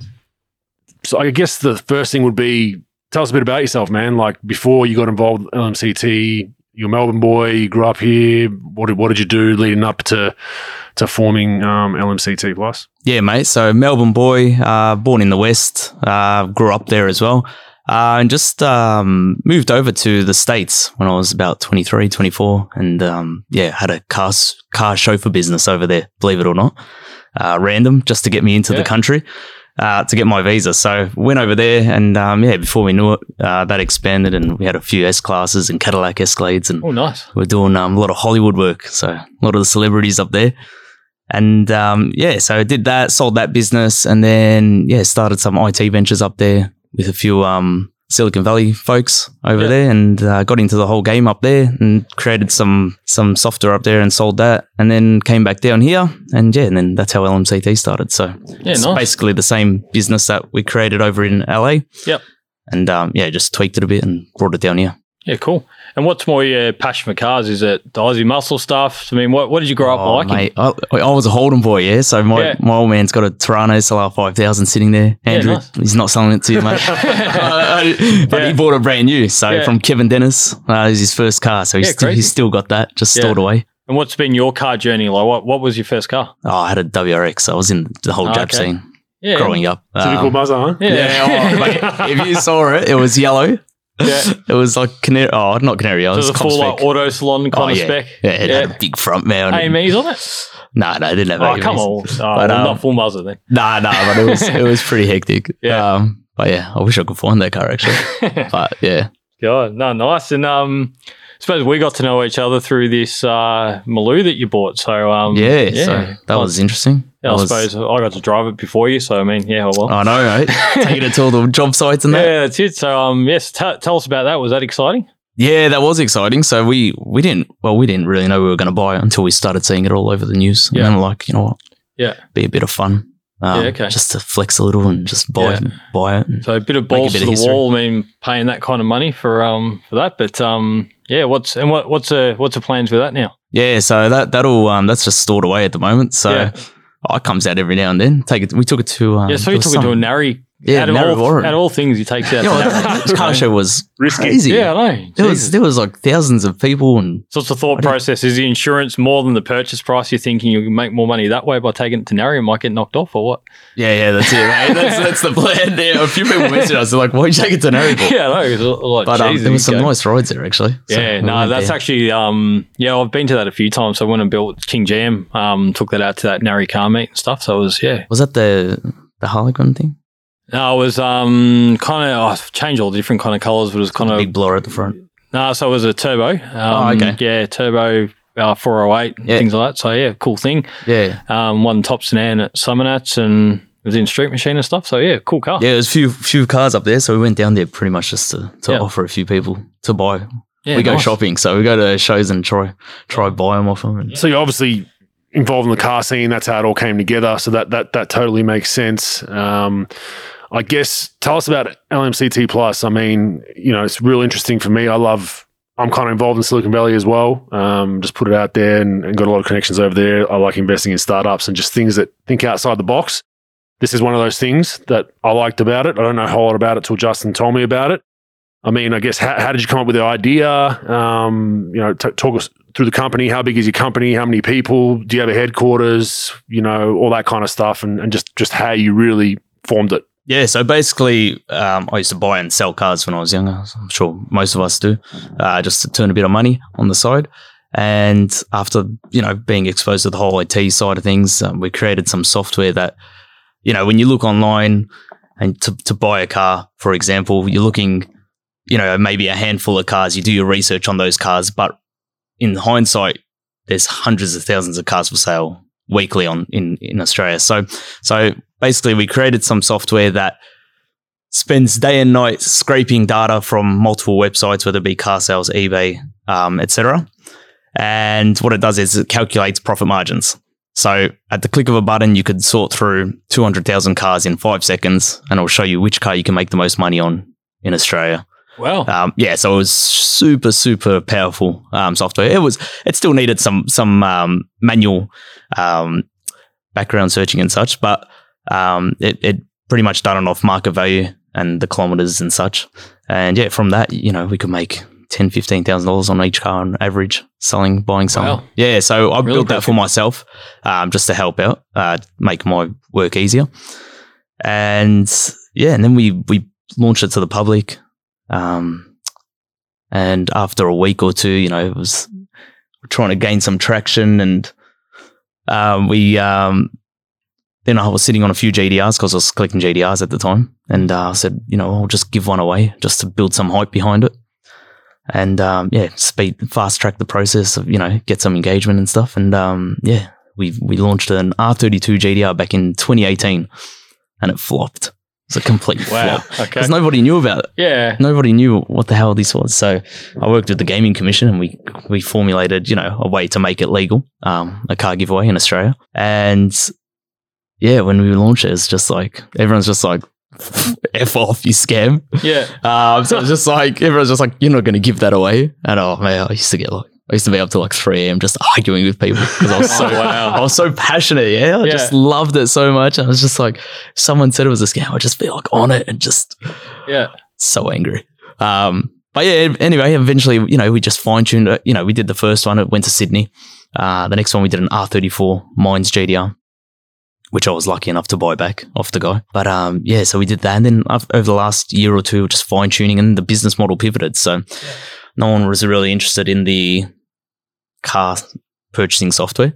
They were more interested in the giveaways. So then we started bringing on workshops, businesses, started bringing them on, and it's almost turned into an automotive Groupon, where it's just a well-oiled machine where everyone benefits. We do these giveaways to drive traffic to our workshops, our partners, and they give discounts to our customers in return. So, it's awesome, man. Worked out well. Yeah, good. What's your team? How many people we're talking about right now? Do you have in your team? So directly on the team, we got a lot of contractors. So a lot of people overseas that work on our stuff. So all up, maybe directly involved in the team, maybe 10. Yeah. So there's not many overheads. Online business, that's the pleasure of online businesses. There's no overheads on them.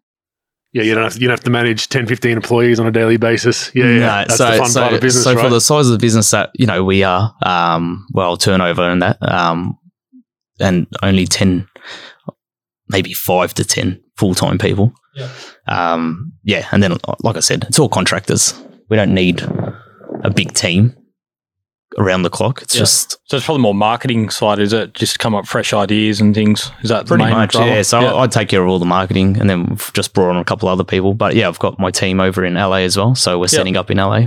Okay. And I'm going to hit that market as well. Geez, massive. And I suppose the big burning question out there, I mean, there's a lot of skeptics, like you're saying, how these work and all that. But let's get to the nitty gritty of it. I mean, they make a lot of money, not make a lot of money? Is this more of the front, I guess, to kick off the next stage of the business? Like what's, tell us about it. So obviously they turn over something. Yeah. We wouldn't be doing it if, we wouldn't be able to buy these cars if it wasn't. But we've been doing it for 3 years. So with our lists now, we've got, 180,000 customers Australia-wide. So by the time we actually go live, a lot of our overheads are already covered. Yep. And that's it. And then the money we do make, we put that onto the next car. And we just keep building our audience. So our goal is just to build our lists, our audience lists. Yep.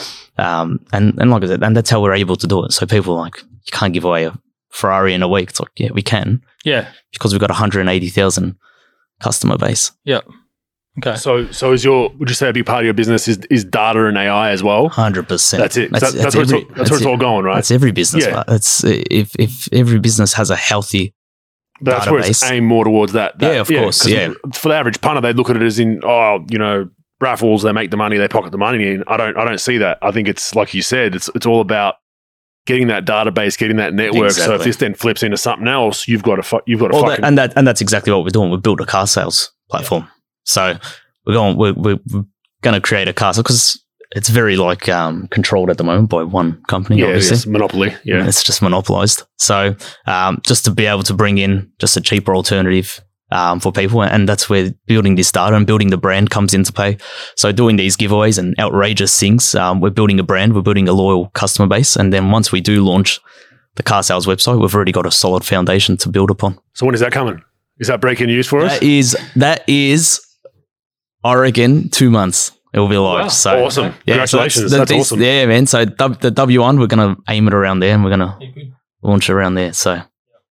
And kind of break down a car for us. I mean, obviously, say like this W1 Maloo, I mean, by the time you got your purchase costs, other fees and things, so you got that marketing fees on top. So where's the profit come into? Is it more from the marketing side? Or? On average, we spend, each promotion on average costs us about $700,000-800,000 to run a promotion for about a week. Yep. Week and a half. So the Maloo, you got 1.1 already. Yeah. To reel in. Yep. A lot of tickets you got to sell. That's a lot of packages you got to sell. Yeah. So 1.1 million, and then your marketing costs and that. The promotion itself will probably be about, I don't know, maybe 1.6 mil. Yep. Once it's all done. So nice. I'm confident. we what, can tickets for that one are what? $60 is it? $30. $30? Yeah. So you spoke about the first car you did that flopped. So did you? Essentially, you were owed what for that car? The first one. Oh no, it was a 32 GDR. So back then, 3-4 years ago, I think we only paid $10,000 for it. Oh, so it wasn't too bad. It wasn't too bad. Have you had any nervous, you haven't got close to your number, so you've hit them all out of the park pretty much. Fantastic. I wouldn't say hit them out of the park. You haven't gotten nervous where you're like, shit, are we going to cover costs with this one? It's impossible not to with our user base now. So you're saying that 180,000 you have, all of them are buying a ticket guaranteed, yeah? No. But even if you do 1%, you're talking straight away. You're talking 1,500, 2,000 sales. Yep. And if you can average, if you can reel in as much of those costs as possible before you even go live. And that's how we're able to do it. Yeah. So we shoot them maybe 4 or 5 days before we actually go live, shoot it to our customer base. And then once we do go live, it's reeling in whatever's left. And then a portion of that is to charity, right? So we've got our own charity now. So we still do. We work with Make-A-Wish. So in the 3 years, I think we've donated to charities and back to Aussie businesses about $800,000. Yep. In the 3 years. So we were donating to Make-A-Wish, but I think we just wanted more control over it. So we've got our own charity now. It's called Little Legends Foundation, and it allows us to get more hands-on. Yeah. We can go out. We can direct the funds. Yeah, we don't have as many overheads. So and so what is Little Legends? Tell us we help just local like us Aussies that are just doing it tough. Yeah, young kids. So last week our team took 9 little kids, little Aussies to Australia Zoo for the day, and we can get hands on with Make-A-Wish.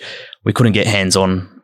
We didn't know where the funds were going. Yeah, no, it's fair. We still support them, but we couldn't show our customers how they're making a difference. With our own charity, we can film, we can go out, we can, get people involved, and people love that. So yeah, no, good man. And so how many have you done over the 3 years? How many raffles? 31 we've done now. Okay, 31. So now we're doing it weekly. So we've done the loyalty membership. Yeah. Now, so it's a no-brainer actually. It's like $19.99 a month. You go into every single draw we do. Oh, wow. Okay. And each month, you keep accumulating more entries. So it's like an incentive to stay on. So if you remember for 3 months, you get 3 entries into everything. They're in the Milu. They're in everything. Yeah. So last week, our VLBT1 called up the guy, had no idea. Yeah. I'm like, Adrian from Alma Super. So, hey, how are you? I'm like, oh, not bad. I'm like, you just want a VL? He's like, what? Crazy. Because he's a loyalty. He's already in there. So he just wanted a BT1. No idea. And same with the Trackhawk. One for $20. Didn't even know he was in it. Jeez. And I guess what are the odds in these kind of raffles? Like, I suppose comparing to Lotto and things like that. Oh yeah. Well, that's the thing. Now we're getting to a point where they're life changing. So we want to make people million. With our draws now, we can make people instant millionaires. So the odds, look, they're pretty good considering. You probably maybe get, I don't know, maybe 5,000-10,000 people enter the draw directly. So they're your odds. What's your highest ever? Highest ever? Ticket purchases for a car. What car was it? It would have been the Land Cruiser. The first Land Cruiser we did. What did that get? How many roughly? Oh, how many? I think it was, I can't even remember to be honest, but that was in the top end. But yeah, the Land Cruiser we had to shut it off early. Really? We shut it off. That's a good We just shut it off early. So we shut off 2 days early. And then the Brocky came in second. Yeah. But supercars, they don't run well. They don't? Yeah, it's actually, I was about 2 weeks ago, we were talking about that. We're actually talking about Euro cars and things like that, but said they just don't do well. It's flop. The four-wheel drives and they do not. Aussie stuff. So the supercars, it's just a flex really, just to say you did it. Yeah. It gets attention, but do people want to win them? I don't think so. Like when people think of the general public, when they think of their dream car, they probably think of the HSV or the. I suppose when you think it could be this being scared of maintenance costs and things, because what's included? Is it the car and insurance you pay? So we cover the stamp duty, and we don't do insurance because there's so many factors with insurance. Yeah. Whoever wins it could be 18, 65, no license thing. We can't insure. You know what I mean? Yeah. This could be Troy might win it. I can't get insurance on that. No. Someone on their L's wins it. Drives it on their L's. So what about it? Have servicing costs included though, because you can generally get them from purchase. We cover the stamp duty and the registration. Yeah. Right. We do offer cash alternative for them sort of cars. You offer cash because you can't expect to just dump a supercar on someone's driveway and be like, here you go. Because I was going to ask about that. I mean, it's a burden. Like the W1 Maloo, you're going to do that or cash or what's... I'll do cash, yeah. Yeah. Yeah, so I'll probably offer, I don't know, 600. Yeah.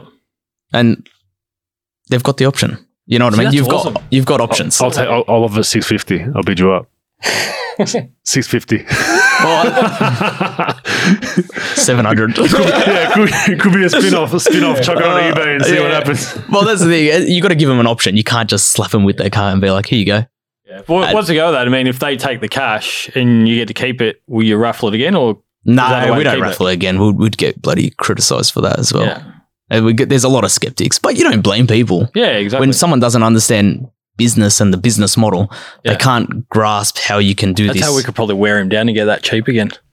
Yeah. Yeah, you know what? Everyone that wins, it happens all the time. Everyone that wins, they say they've had to deactivate Facebook or their social media just because they get bombarded by all these seagulls. It's like, oh, you want a Trackhawk for $30? I'm going to offer you 10 grand. It's just like, no, you dickhead. It doesn't work like that. That's Justin for sure, filling up the inbox. They get bombarded, So Tom, how hard is it to get government approval for all this? Like, what are the hoops you got to jump through to get approved to do kind of It's asking how we're going to make. How can we make LMCT plus and more? Yeah. Well, at the start, we had to work and we had to fine tune and work on our T's and C's and figure out how to make it all legal. But now it's pretty straightforward. You know, they all know who we are because all these other guys are coming in and trying to replicate or rip off.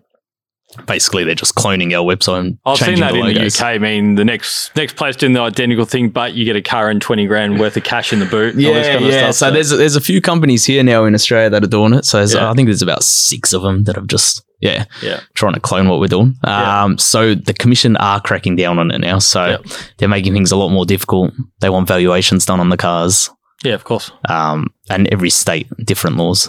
So each time you do it, especially when you're running them weekly, it's a full-time job just for someone just to sit there submitting permits, making sure the T's and C's are right. We stumbled across the C63 video. Yes.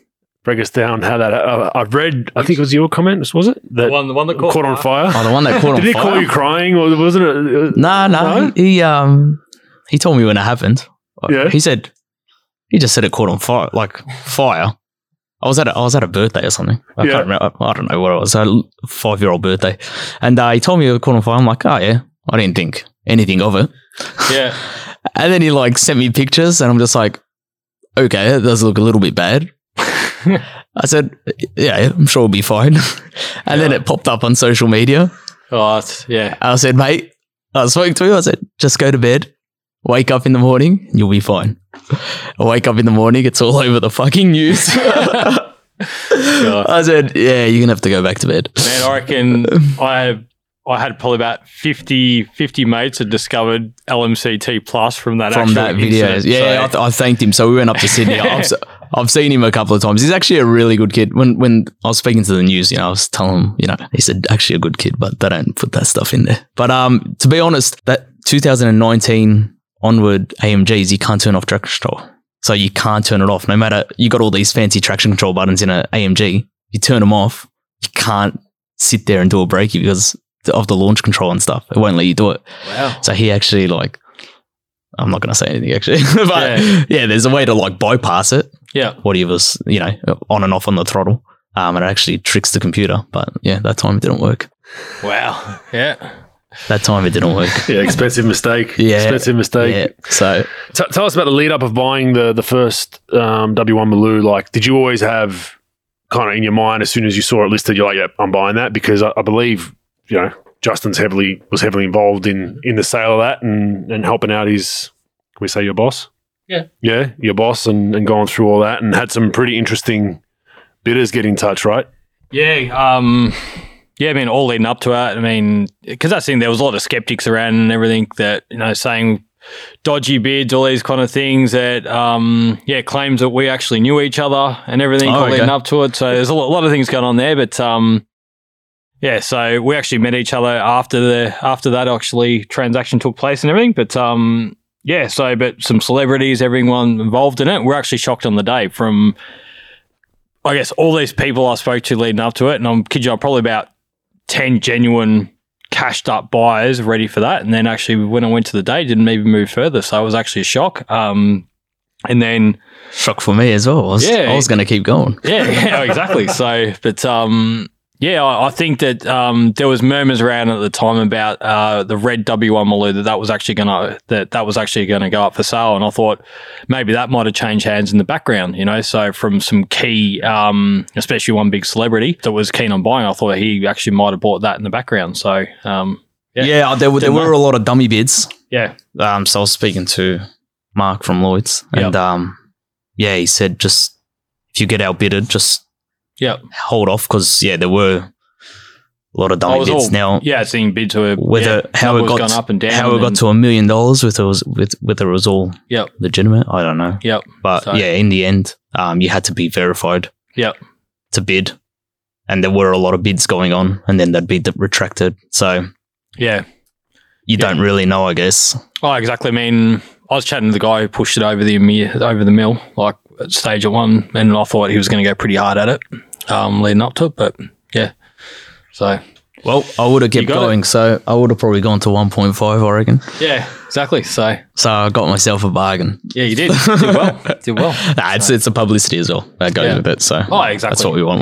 We didn't get it to try and make money. We got it just for the publicity. Big car going for raffle late. Was it 4 o'clock today? 4 o'clock today. We got the Nismo GDR. So $250,000 GDR. Yeah, damn cool thing. So they are very cool cars. Yeah, no, Boomer's been looking at those as well. So I've never driven one. What are they like? Oh, absolutely mental. So I've had a couple of 35 GDRs and then got the Nismo, and they're just mind blowing. Yeah, like they're expensive, but the performance you get out of it. Exactly. So you just can't beat it. I think they are a damn good investment for later on as well. So anything GDR with a GDR on it is a good investment. Exactly. Yeah. Anything. So same thing. I bought a 33 GDR for like 15 grand 2-3 years ago. Series 3 V-Spec. Now, if you wouldn't find one at 100. I remember, when a mate of mine bought Millennium Jade GDR at the time then, and that was like 34. I think 130 or something he paid, and we thought he was crazy. And now over they're 400 grand. Yeah.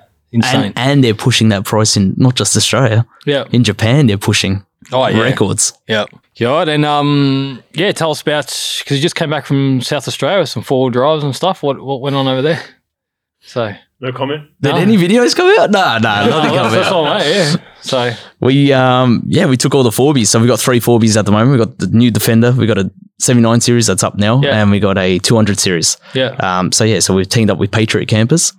They've supplied us with an X3 camper, so we put that behind the 79, and then we took the Defender out. So Defender was the standout by far. Yeah, we actually, Bogan and I are both fans of those Defender. Love the look of them. They are incredible, but how do they perform? A lot of the 4B, so the 4B guys we work with, when we said we got a Defender, they're like, what the hell is this crap? Yeah, because they're all the 79 series and the 200. Yeah. They love all that stuff. We took them out. We had probably 10 cars, fleet of us, and it absolutely just destroyed all of them. They were shocked. Jeez. Now they're all looking to buy one. Like we took them to the sand dunes and the hills these guys were trying to get up. They couldn't get them up. 79, the Defender, just straight up without a hitch, without a hiccup, just straight up. No worries in the world. Yeah. Take it into town. Everyone's just completely gobsmacked. These things, they look incredible. So we've lifted it, added some goodies to it, and well, there you go. If you buy one for your missus and she's got to drive up a curb outside Chatty or something at Christmas time to park it, it'll perform. Yeah, my missus loves the G-Wagons, and I've been trying to talk her off that hill because I'm not a fan of the way they drive and everything about them. I probably wouldn't get a Defender then. Yeah, Defender's cool. So that was actually my sister's car. So she bought it brand new. And she drove it for a week and she didn't like it. So she went and bought a GL. It's like a really blokey car. Well, we had a Wrangler. She had a Wrangler for a while. Oh, did she? Yeah, she enjoyed that. She enjoyed that, but she just loves the look of the G-Wagon, the typical box look. And I'm just like, I just can't. I just don't think. You don't like them? I don't mind the look of them. They're good. They hold their value as well. They do. I had a teammate that had one. I just thought value for money, bang for buck. I was like, I just don't think it's worth that money. Yeah. I think it's more a statement piece than anything. Oh, 100%. 100%. So that's why when I saw the Defender, I'm like, that's more reasonable. It's more reasonably priced. It looks good. So I was kind of pushing it that way. Yeah, it's just really rugged. Like, Yeah, I don't know. It's a little rough. Yeah, yeah. It just feels like it's just a real like plastics and off-roader car. Yeah. But yeah, so she went and bought a Geo instead. And I took that. Nice. And yes, I guess what other cars on the horizon? I mean, I've seen you've been buying up a fair bit. I mean, turn up in a Lambo Performante. Yeah, so we went and bought a Performante. Yep. So basically we work with everyone. We work with Duttons and a lot of wholesalers, and they'll just shoot us their list of what they've got, and if we like it, we like it. So we went and bought a Mustang 67, I think it was. Okay. And we're going to do a 1-day giveaway on that this week. Wow. So 24 hours, midnight to midnight. Get in. Whoever gets in, just close the gates, and yeah. What kind of Mustang is it? It's just a 67. What is it, a GT or is it? Yeah, just a GT, yeah. So I'll show you some photos later. But numbers matching, custom. Yeah. What are we talking? It's all matching. So it was all it was from Duttons. Duttons had it. Okay. It's just this little red thing just sitting there. It looked really good. So I'm just like, you know what? Yeah, if it's automatic, Joe Ingles bought a Mustang back in the day, mint, numbers matching and manual. Couldn't drive manual. Oh, he couldn't drive manual. Well, this one's automatic. He got it converted though. Oh, he got it converted. Numbers matching car. He didn't. I've been railing him for years. Oh my goodness. Joe Ingles knows I've been giving him shit nonstop, and Justin has as well online. But so I guess like with your pivot kind of towards a car sales type platform, will we continue to see the big purchases that you're doing through LMCT Plus? 100%. They're only going to get bigger now. So we've locked down an apartment over in Surfers Paradise, chuck a couple of Range Rovers in the garage. Yeah, we just really want to just push the boundaries. Yeah. Change people's lives, once you're hitting, receive $1 million phone call, turn you into an instant millionaire. That's the goal. So yeah, we're doing apartments now, houses. I don't know where the sky's the limit. Just keep going. We've got no boundaries. And they love it. People love it. So you're giving the average day Aussie a chance to win cars that have just gone ballistic in price. Yeah. Who can afford a W1 these days? Oh, exactly. Every Aussie, who wouldn't want a W1? Yeah. And they're just out of range for people. So to be able to give people an opportunity to win rare cars and expensive cars, it's a good feeling. Yeah. Yeah. Well, we were speaking about earlier, kind of in our show before you arrived, that fuel cars beyond 2030, we don't even know if you'll be legally allowed to drive them the way things are going. So you might need to start storing some cans of fuel and put those on LMCT Plus down the track, because it's going to be big money just for some petrol, mate. It's coming that way, isn't it? It's a bit scary.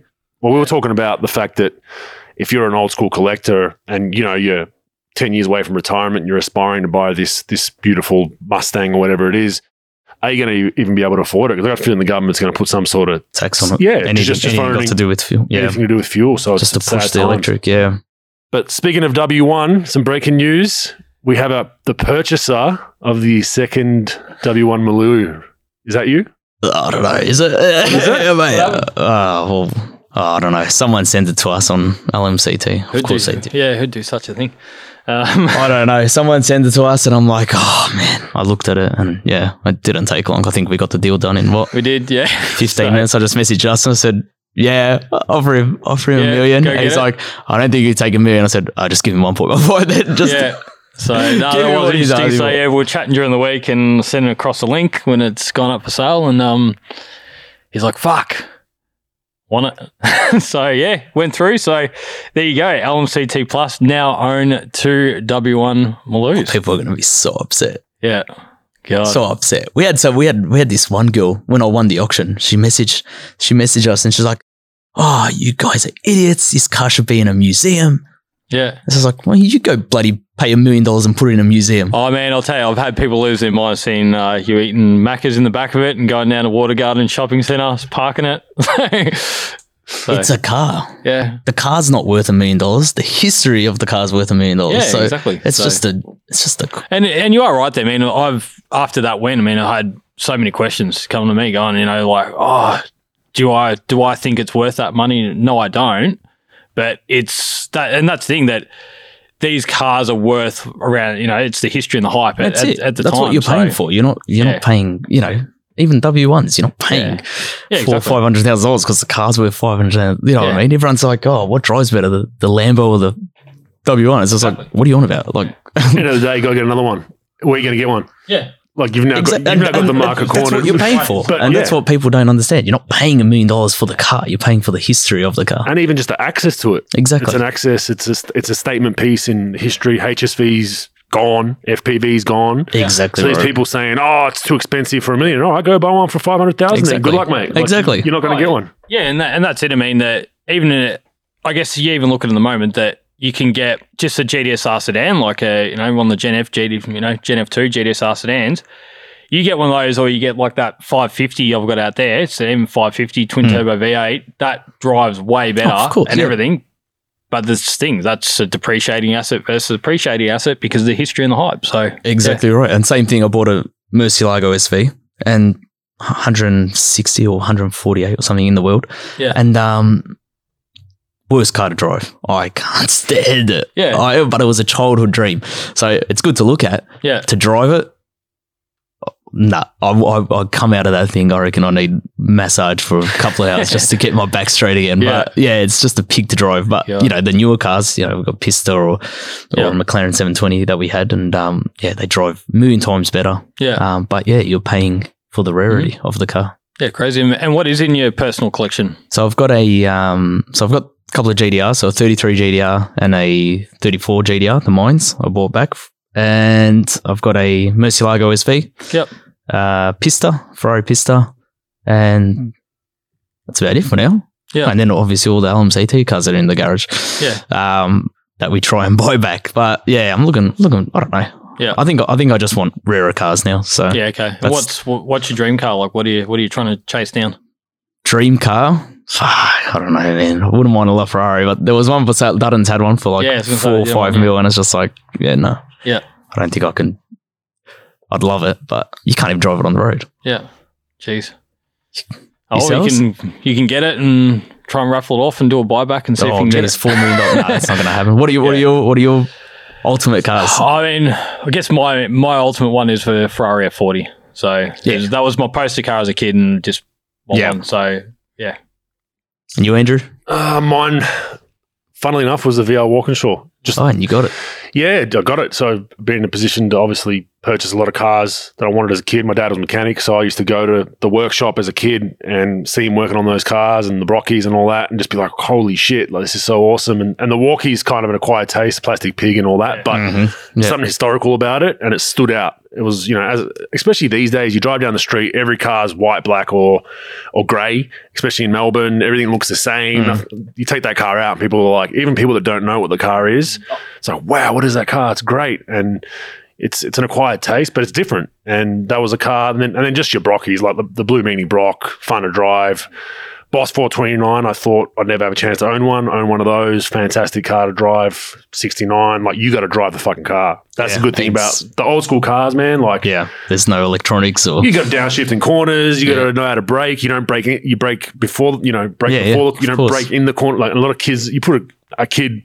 18, 19, 20-year-old now, like that's going into it. You're going straight through the corner, right? So that's a fun thing about those cars and what brings you back in talking about what we talk about with a rare car being so expensive. It's nostalgia. It's a rare car that you can't get again. You can't get to do it again, and that's what makes it fun. But I'll tell you now, when I guess to talk about actually getting out and driving these cars, the best thing. So when we went and picked up this Walkinshaw, so it had all been cleaned underneath. This was this guy's fucking pride and joy, saying like every little inch of it he must have had like cotton buds and that underneath, just doing everything. Geelong, right? Yeah. So we're going down to pick it up in this day, pissing with fucking rain, right? It was pouring. And I was talking a little bit you could hardly see driving past Point Cook and all that, like going down there. And we're rocked up, and then the guys walked outside, and he's like looking, said to me, "Where's the tow truck? Like, what's happening?" We're like, "We're fucking driving it home." And he's like, you could actually see his eyes tearing up. He's like looking at the car, looking outside and everything. And he's like, "Nah, you guys are taking the piss." He's looking up and down the street. "Where's the tow truck?" Like, "Nah, we're driving it home." And I've never seen life taken out of someone like that. That's funny. Yeah, like, same thing with the Murcielago. The guy just had it under the covers. I think in 3 years he drove it 60 kilometers. Wouldn't drive it. And he's like, this car has never seen rain. Yeah. And that same day I was at Water Gardens doing my groceries and pissing down rain. Just doing my groceries in it. Mate, they're cars, That's what they're for. They're for people to enjoy, Like, there's nothing worse than hiding a car You know what I mean? Get it out there. Let people enjoy it. Yeah, that's it. Huh? And that's why I got the W1 out right now. Like, it's like I got to a point where I've got some cars stored and you kind of think about, I don't want to put too much Ks on it. It's like, you know what? Like, enjoy the car. I see you walked up today. It's raining. Turns up. Yeah. W1. Enjoy it. Cruising it around. And yeah, you want to enjoy it. You want to, you know, I think the worst thing is not driving them, to be honest, because they have more issues with them from not driving them. Same with my Murcielago's been off the road for 3-4 months. From not driving it, right? From not driving it. And it just does your head in. So just one of those things. But look, we appreciate your time, Adrian Portelli from LMCT Plus. I think your story is a sensational one. Thank you very much. I think for people who think you're running some sort of scam or whatever, I think now they've heard from the horse's mouth that you're running a genuine business. You're, you know, an aspirational Australian for everyone that's kind of coming through the business world, not just in cars. Great story, phenomenal story. We look forward to following and we look forward to that announcement in 2 months' time. So thanks for joining us. Thanks for having me, guys. On Rogue Bogues. Thanks, buddy.